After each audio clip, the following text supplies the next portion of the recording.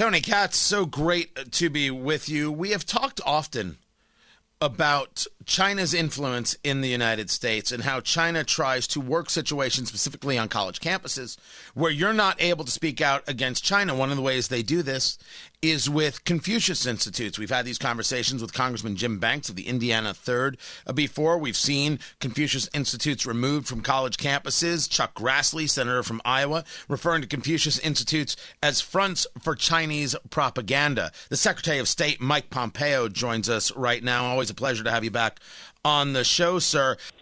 Tony, these are essentially and in reality an important element of the Chinese Communist Party's global influence campaign.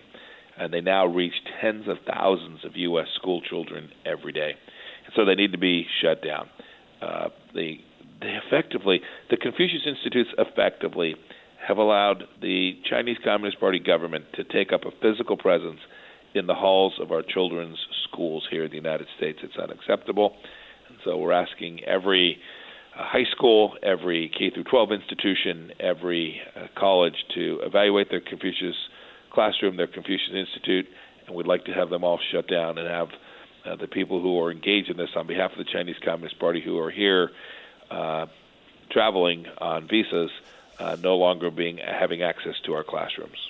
Well, so much of this, sir, is a conversation about propaganda, and we hear the propaganda conversations coming up often that China is guilty of it. Of course, we hear that the Russians are guilty of it, and you have engaged these conversations before as well.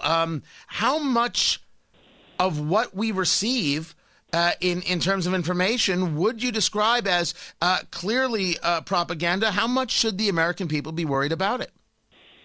Tony, we all have to be on guard. Every one of us has an individual responsibility, and the United States has a responsibility itself to identify this disinformation and share that with the American people. But we all need to be cautious. When you see someone from a Confucius Institute talking about the benefits and the greatness of the Chinese Communist Party, you need to understand the source. When you see on RT a particular storyline, you need to say, well, that is an Russian-influenced operation. Maybe it's still true. Maybe the information's there, but you need to evaluate it very carefully.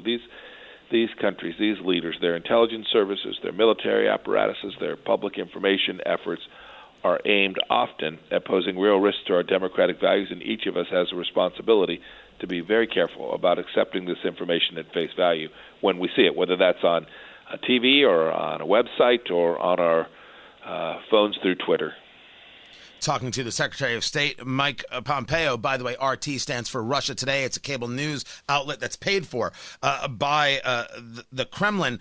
Let me move you just briefly to the Middle East. We've got the deal with the UAE and Israel. You got the deal with Bahrain and Israel. Of course, the conversation was if Bahrain is signing a deal to create a relationship with Israel, Saudi Arabia can't be far behind. There's no way Bahrain is moving without Saudi Arabia's acceptance and okay. Is Saudi Arabia next in line to create some kind of more formalized ties with Israel? And if so, what pressure does that put on Iran? Tony, the work that the president has done in the Middle East to reduce risk of terrorism from there, whether that's the destruction of the caliphate or the killing of Qasem Soleimani and taking down al-Baghdadi, the leader of ISIS, those are all huge steps forward. The Abraham Accords are consistent with that, right? The president came in and said the problem isn't the conflict between Israel and the Palestinians, it's the challenge presented by the Islamic Republic of Iran.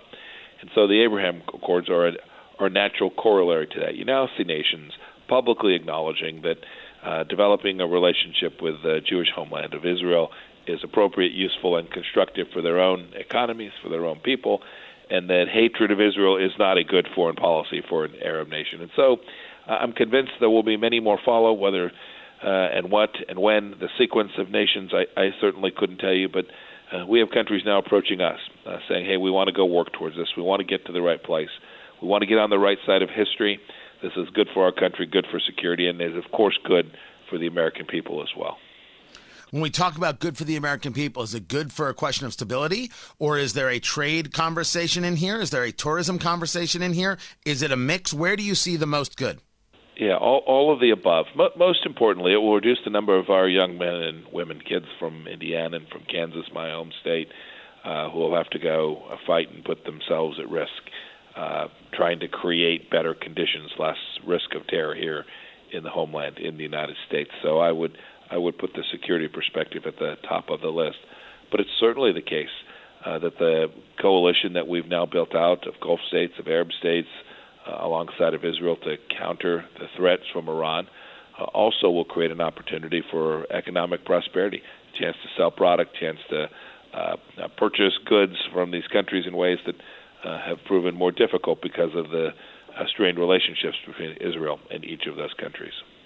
Talking to the Secretary of State, Mike Pompeo. Sir, before I let you go, we were talking about disinformation, and it is such a big subject because it seems that politically it's thrown around as this hot potato. Anytime something comes up, someone wants to talk about disinformation, and we see social media networks talking about this, and it came up most recently yesterday in this bombshell conversation from the New York Post about emails of Hunter Biden. And you have people saying that this is all a disinformation campaign by the Russians, this laptop and this hard drive that was handed over, and supposed emails between Hunter Biden and Burisma, and talking about connections to former vice president, current presidential candidate Joe Biden. Has any of this been brought to your desk? Has the State Department been asked at all to look into this? And could the State Department tell us if they know for sure if any of it is part of a disinformation campaign from Russia? So I don't want to comment on this. It's really not a State Department function. It's a U.S. domestic set of issues here. But I will say this. There is a real challenge with some of America's biggest technology firms banning, suspending accounts in a way that is inconsistent, that is viewpoint-driven, that is ideologically driven. That's simply unacceptable. We've asked these firms in many cases to take down terror threat, right when terrorists were trying to talk to each other on these. They've been good partners in that, but it can't be the case that they can choose a political viewpoint and decide whether they're going to allow that information to be on their network, on their system, on their social media apparatus, simply because they find that the political viewpoint held by those who are trying to communicate are simply exercising their First Amendment freedoms. That's just not the right thing to do. Secretary of State Mike Pompeo, when you have more time, I want to get into 5G with you and a host of other subjects. I'd love to do that, Tony. As you're seeing things unfold, Secretary of State Mike Pompeo, I appreciate it. Go back to work. Thank you, sir. Go on. You too. Bye-bye. Go talk to important people. My goodness gracious. There he is. So long. That's the Secretary of State Mike Pompeo. Always appreciate him taking the time.